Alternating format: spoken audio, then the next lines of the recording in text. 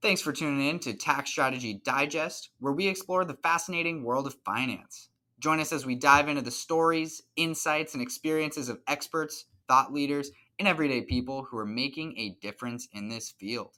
Through engaging conversations and thought provoking discussions, we'll take a deep dive into the latest research, trends, and innovations shaping finance.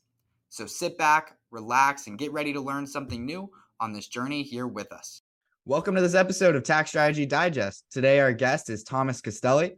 Thomas is a tax strategist and investor who helps real estate investors keep more of their hard-earned dollars in their pockets and out of the government's. Thomas, thanks so much for being on here today. Happy to be here. Thanks for having me. Yeah, of course. So tell us about your story. How did you get into real estate tax? It's definitely a niche that I don't think many kids really thought that they would eventually do. Well, yeah, it's kind of an interesting story. So, growing up, my parents are always like go to college for accounting because like my family is in accounting and stuff like that. So I kind of went to college for accounting, and while I was in college, I was like, I'm like, how do people really build wealth and actually get wealthy? And like picked up the Rich Dad Poor Dad books, and real estate was a recurring theme throughout all these books. So I started diving more and more into real estate while I was in college, and I started going to local RIA events like the Real Estate Investment Associations. And basically, I heard about this. I heard about this business model called real estate syndication. So I went to like a 3-day weekend to learn about syndication. And so I had graduated college at this point. This was the summer before I started my full-time job, which was in assurance. Like I was going to be doing audits. And so I went to this event. I fell in love with the business model of real estate syndication. I started going to their real estate investing meetings, on their monthly meetings, and ultimately started investing as a limited partner, so passively in other people's deals. And then from there, I pretty much knew I had to do something within real estate. So kind of from the investing angle, what that evolved into was someone who became my mentor was doing these deals. He goes to me, Tom, if you find a property that pencils out, we'll syndicate it. So I started hitting the phones, building relationships with brokers, so on and so forth, and started generating deal flow. We found a deal and we syndicated. It was an 82-unit apartment complex in Jacksonville. So this was going on while I was kind of working as an accountant. And then as time went on, I was like, you know what? I really want to kind of like focus in on real estate, and just focusing on real estate. So what ended up happening was I met a gentleman named Brandon Hall, a founder of Hall CPA. He was on LinkedIn talking about real estate, how he's niched down in real estate. And so I reached out to him and said, hey, you have any opportunities? And long story short, joined the firm, was doing tax for a while, kind of like just because I came from assurance. So I started doing tax, kind of like build up my tax skill set. And then I started doing consulting, tax plan strategy and planning. Long story short, that's how I fell into the job. Was I had a passion for real estate. I was real estate investing. I had CPA, and I was like, you know what? How can I get more into real estate? And the tax strategist kind of fell in my lap. Nice. And so you're a tax strategist. What's the difference between that and a tax preparer? And should people be working with one of those people more specifically, or should they be finding kind of both? Right. It's a great question, I think. So the first answer is people should be working with both in most cases. So what a tax preparer does is they'll prepare your tax return. So you'll send them all your information. So the way to look at a tax return, let me break it down like this. It's a report card of your activities, your income, your expenses, deductions, credits, what have you from the prior year. And at the end of the day, when you're getting your tax return prepared, the years for the most part already closed, and there's limited moves you can make. What happened the prior year happened the prior year. And your tax preparer will simply just prepare your tax return based on the information. They're not really doing anything or looking at your tax return in a way to say, what can you do to actually reduce your taxes? They're simply just doing the mechanics of preparing your tax return.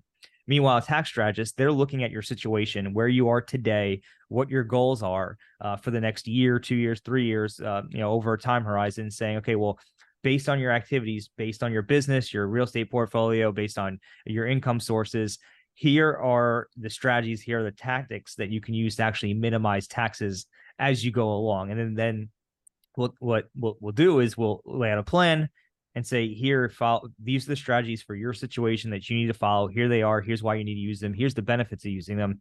And here's the action plan, so that when it comes time to actually filing your tax return, when you get to the end of the next, when you're filing tax return the next year, um, your report card, if you will, your tax return will be in a much more favorable position than it would have been if you had not done tax planning. So to sum it up, a tax strategist is looking at your situation and determining how can you reduce taxes, and that's a proactive approach. Meanwhile, the tax preparer is looking in the rear view and saying, here's what happened, here's how this needs to be reported on the tax return. So both are necessary. One's not more important than the other, but I think a lot of people get disappointed when they say, oh, my CPA or my tax preparer never told me how to reduce taxes, and that's because it's not really what you hired them to do. So it's just important to know the distinction.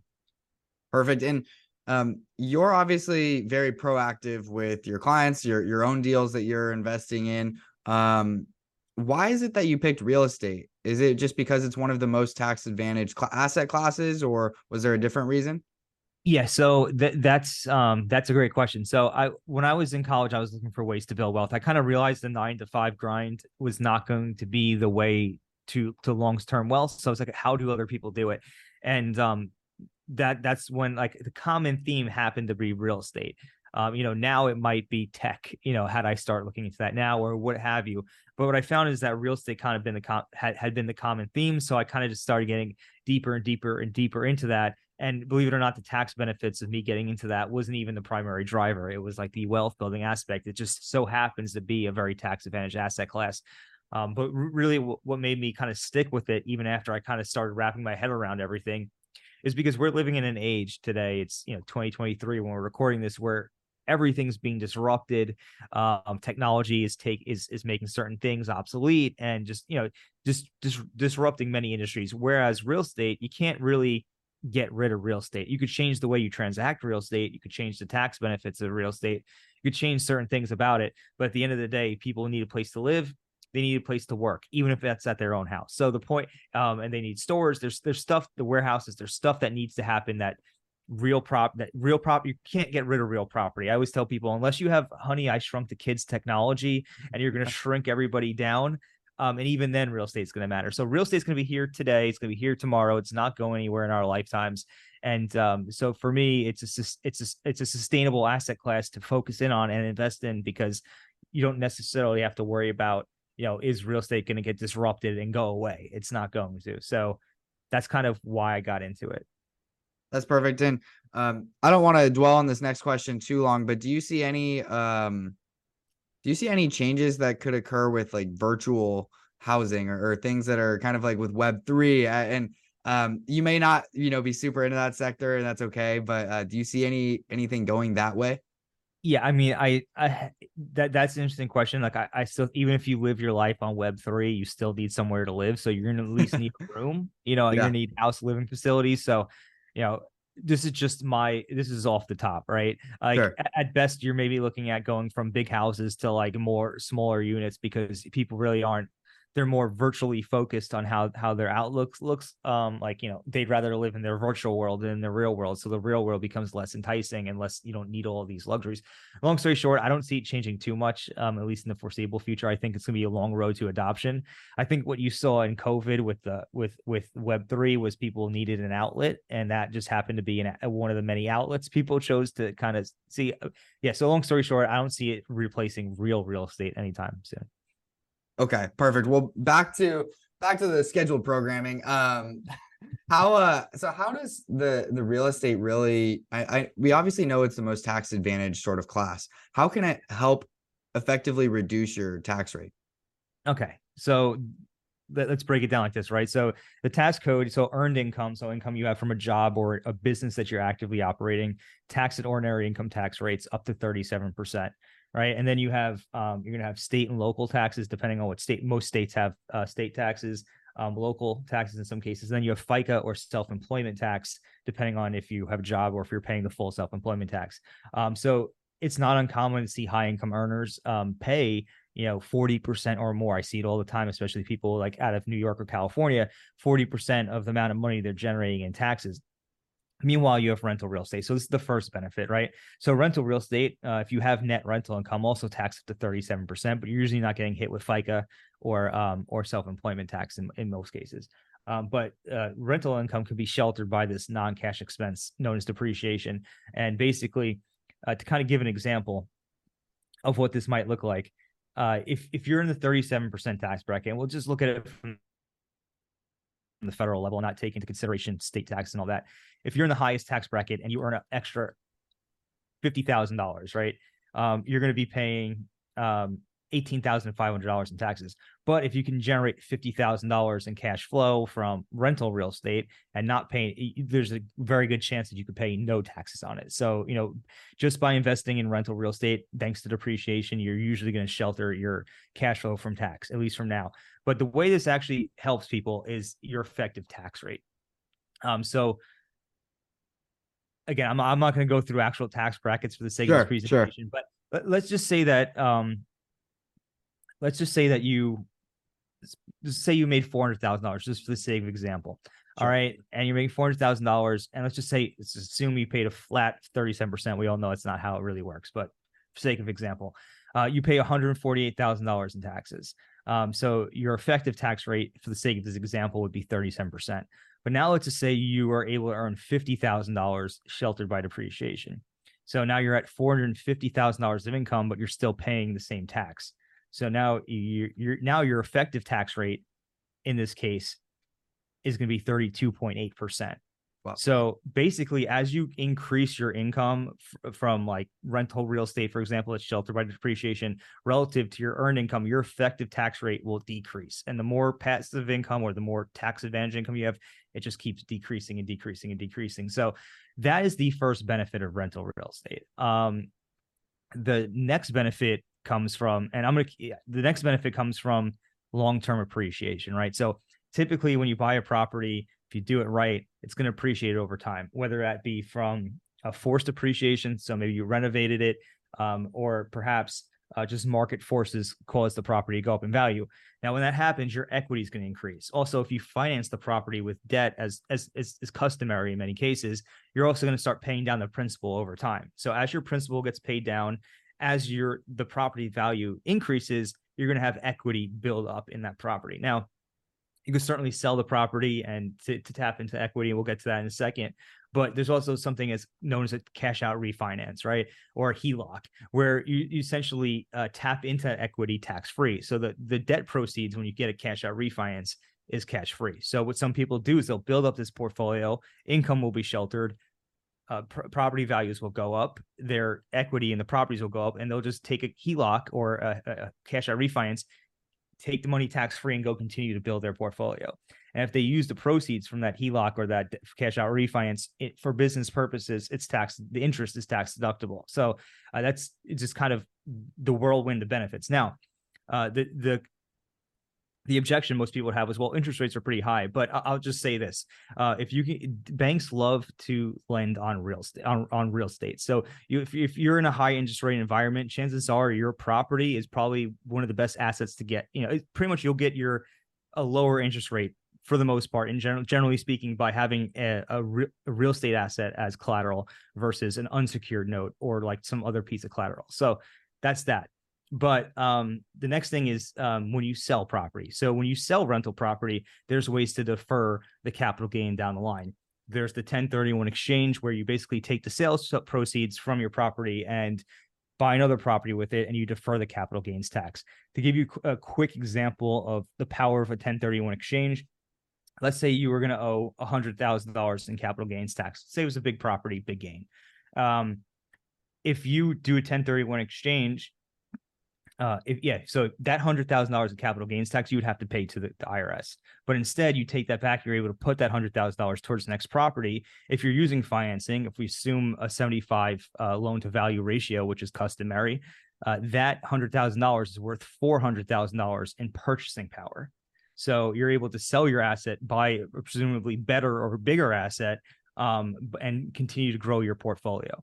And you can theoretically do 1031 exchanges. And not only theoretically, we have clients who do this in practice throughout their lifetimes, and then basically have these massive portfolios And if things are structured the right way, you could end up passing down a majority of it to your heirs at a stepped up basis, which is the fair market value at the date of your death, and pretty much eliminate the capital gains tax that you would have paid. So that kind of in a nutshell is part of the benefits of why it's so powerful.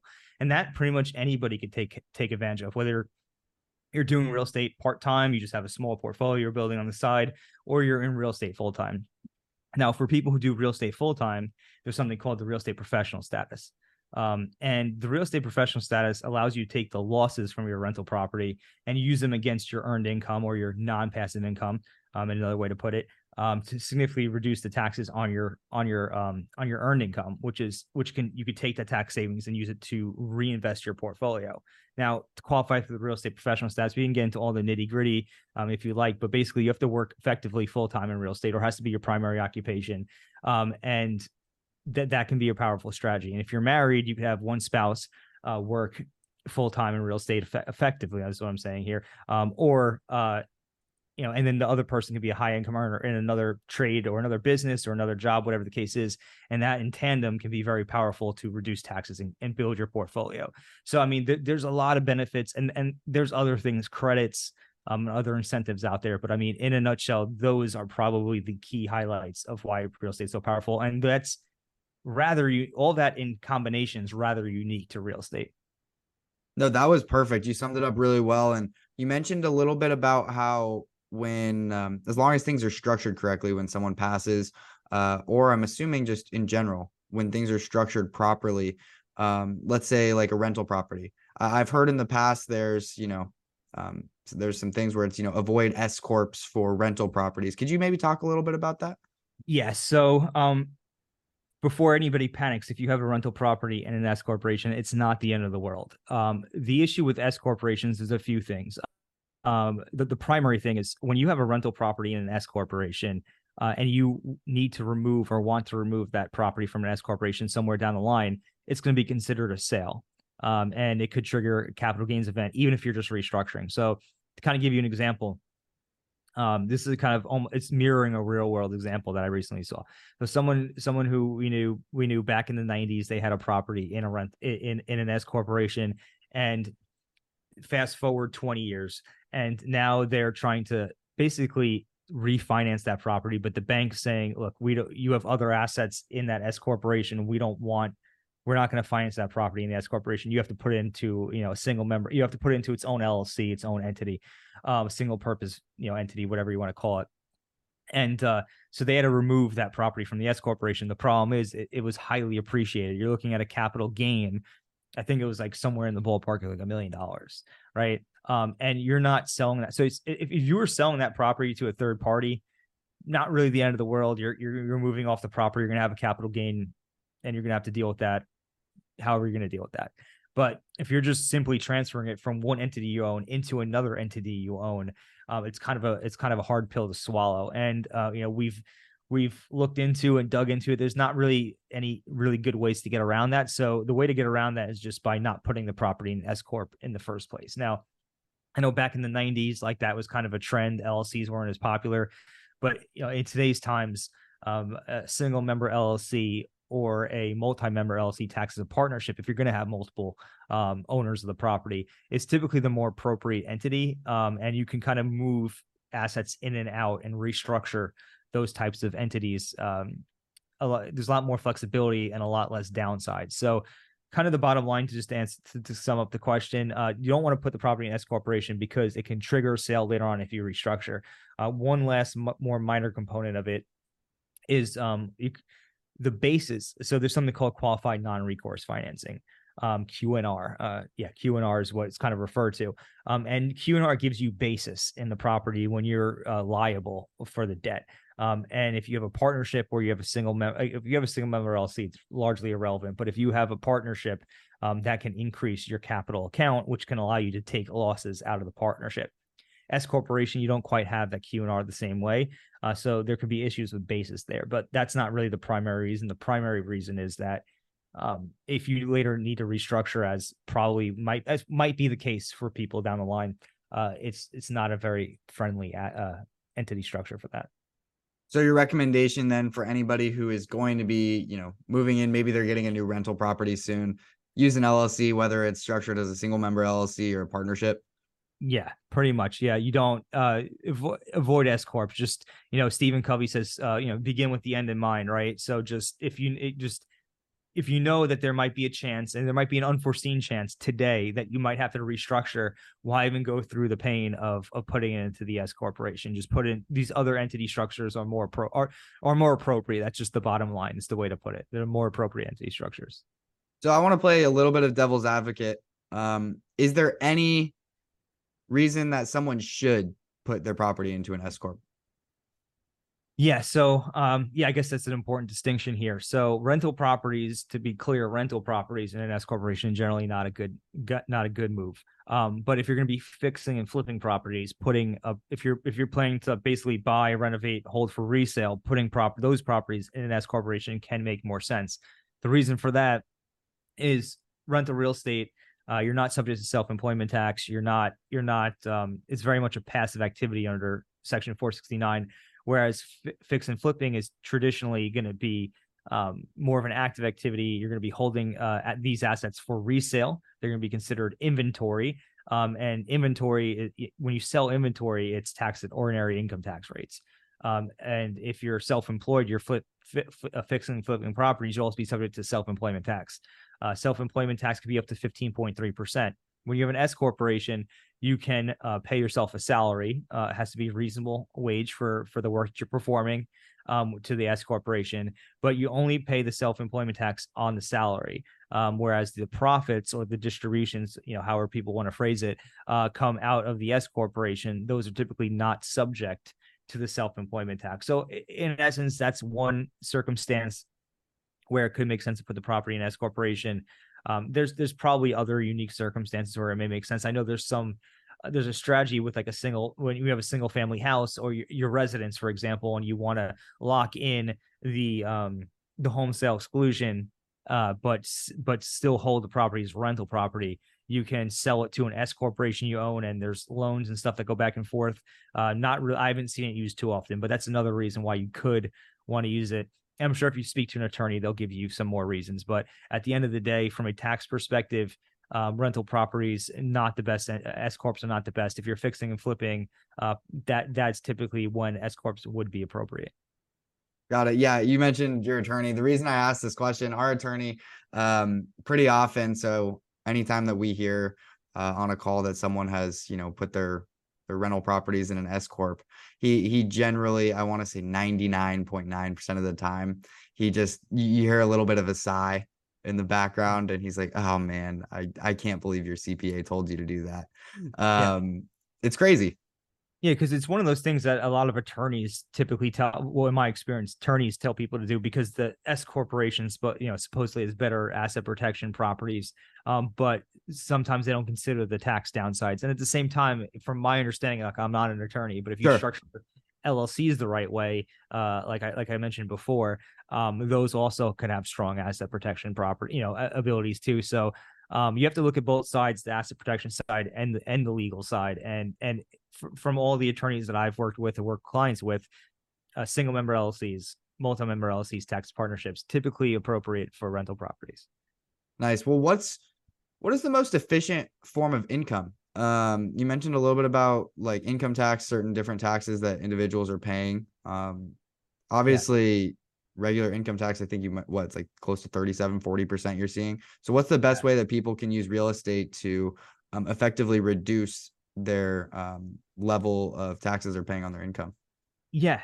I think if you're looking at the from a basic level, something everybody take advantage of, it's just buy rental real estate or invest in rental real estate as a part. You could do in syndicates and funds, which are pretty much just pooled investments, and just by investing in those tax advantage asset classes and using the depreciation to shelter it, that's probably the most efficient form of income because you could shelter it, and by doing so, like I said before, you kind of decrease your effective tax rate as you increase your income from these tax advantage sources. So that to me is the best way to do it. Now, the other way to do is to invest in passive investments. So if you invest as a limited partner in like businesses, certain other, not just real estate, but other businesses like ATMs, car washes, self-storage, which to an extent are real estate, I guess you could say, fitness centers, and there's these other businesses where you invest in where you're not involved in, they're going to be considered passive.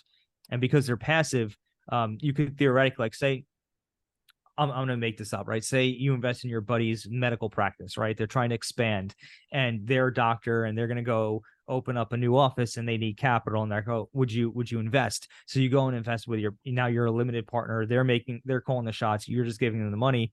But say it takes off. Now all of a sudden they're successful and you're generating cash flow.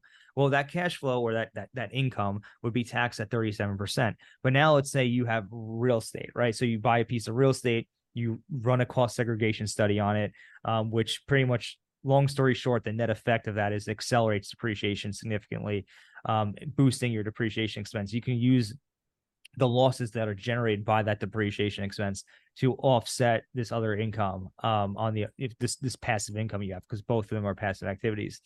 So it's hard to say what the most efficient is. I would say, for like definitively, but I would say that if you can earn tax advantage income, which is usually from rental real estate or from passive activities that could be sheltered from non-cash losses, if you will, from other activities, that's probably the most efficient. Perfect. Well, I wanted to mention real quick, I know that you have your own podcast. Would you mind telling us a little bit about that? Yeah, so we have a podcast called the Tax Smart REI podcast. And basically, it's a show focused mostly on real estate, where we interview industry experts, investors, how they built their portfolio. But we also talk a lot about tax strategies, tax benefits, and all that type of good stuff on that show. And it's interesting because I think we have like over 250 episodes now, and we've probably covered a majority of the strategies that are out there, from the real estate professional status, short-term rentals, exit strategies for real estate, 1031s, 721 exchanges, all that type of good stuff. And we kind of break it down in relatively nuanced detail. And certain strategies we go deeper than others. But basically, if you listen to the show, it's about how can you if you're a real estate investor, how can you reduce taxes? And that's in a nutshell what the show is about. Awesome. Well, perfect. And I know you also mentioned to me that you have a book that's coming out pretty soon here. Yeah, so we're working on a book for short-term rentals. So short-term rentals have been a hot asset class over the last few years, thanks to Airbnb. And there's certain tax benefits of investing in short-term rentals, where you could take the losses from short-term rentals, use them against your earned income, without having to qualify as a real estate professional and work full-time in real estate if you meet certain requirements. So we've been working on a book. It's being cooked up right now. I don't have an exact release date for it, but it is in the works, and I'm excited to get that out there. Hopefully by the end of this year, if not early 2024. And yeah, if you want to learn more about that, you could just I'm sure we'll be talking about it on LinkedIn. You could follow me on LinkedIn, or we have a Facebook group. You could catch us, or subscribe to the real estate the Tax Smart REI podcast, and and I'm sure we'll be announcing it on there as well. Perfect. Well, do you have a favorite book, something that inspired you to write this one about short-term rentals? Yeah, I can't say I have one that inspired me to write the short-term rentals. That more or less came about seeing that there's another way to get this information out to people. We have the podcast and all of that, but the book is a great format. In terms of favorite books, yeah, again, that's tough. It's really tough to pick one. Um, Game changer for me came last year. I read the book called Atomic Habits. And really, Atomic Habits was more than just about habits, but it's about identity. And I think one of the big takeaways I got from that book was, people, they want change in their life. They want to change their habits, but they fail to change their identity. And by changing your identity, it makes changing your habits so much easier, because now all of a sudden those habits are now aligned with your new identity. Whereas if you don't change your identity, you're kind of going against the grain of who you are or who you think you are, and you keep pulling yourself right back down to who you think you are. So change your identity first, and then your habits will follow. I mean, both are important, but you have to change your identity first, is pretty much what I learned. So that was a big book for me last year. And I still think I'm feeling the ramifications of that. Yeah, that book is great. I read it this year, probably, I don't know, 6 months ago. And even the little things like habit stacking, Yeah. I just love. Like I do more good things on a daily basis. And just because of, the small adjustments I made from reading a book, which I don't know about you, but I never thought that reading a book would actually have a genuine impact on my Yeah. life. And it's been great. So anybody listening, yeah, go check out Atomic Habits, but also check out their short-term rental book. When that comes out, we will be letting you know. I'll post something too. And if you don't see it when Thomas posts it. But Thomas, what's the best way for someone to reach out to you if they have some questions, if they want to learn a little bit more about what you do? Is it going to be your podcast? Is it LinkedIn, or what's the best way? Yeah, I say there's probably there's probably two or three ways. The first way is the Tax Smart REI podcast. We do that weekly, so we're putting out fresh content on a weekly basis. You always hear about the latest stuff we have going on, what taxes are coming out, strategies, what have you. Then we have a Facebook community called the Tax Smart REI Facebook group. You can just search for Tax Smart Investors on Facebook, and you'll find it. It's a great way to join the discussion. We have a lot of people come into the group and talk about taxes and ask questions about the strategies and how they can reduce taxes. So if you want to get into a discussion, that's probably the best resource. And then if you just want to learn more, we have a blog, therealestatecpa.com. Those are the three ways. I mean, I'm on LinkedIn, but I'm checking LinkedIn maybe a handful of times a day. The Facebook group is really where I'm most active at this point. So Perfect. Well, Thomas, last question for you before we wrap this up. What's your why? Why do you do what you do? yeah, it's a great question. So I don't really talk about this too often, but I'm gonna make this brief. So I read the book Think and Grow Rich many years ago, and I heard about the concept chief definite purpose in life. And my chief definite purpose was to live the good life and build generational wealth and a family governance system to perpetuate it. So kind of along those lines, I want to help other people do the same thing. That's my why. When I was growing up, I was never rich, never poor, but I'm like, how could I set up the next generation, or how can I set up at least my kids for more success earlier? And that's why I do what I do. And saving people money on taxes is a big component of building wealth. If you do it tax efficiently, it makes it a lot easier. You make the wrong tax moves, it can become a lot harder to build wealth. Like I mentioned before with the S corporation, you put that property in the S corporation, you could be shooting yourself in the foot, costing yourself a lot of unnecessary money and hurting your ability to build wealth. So that's why I do what I do. Perfect. Well, Thomas, thank you so much for your time. I really appreciated you coming on here, and we'll have to maybe do another episode here again soon. Uh, Love to have it. Thanks for having me. Of course.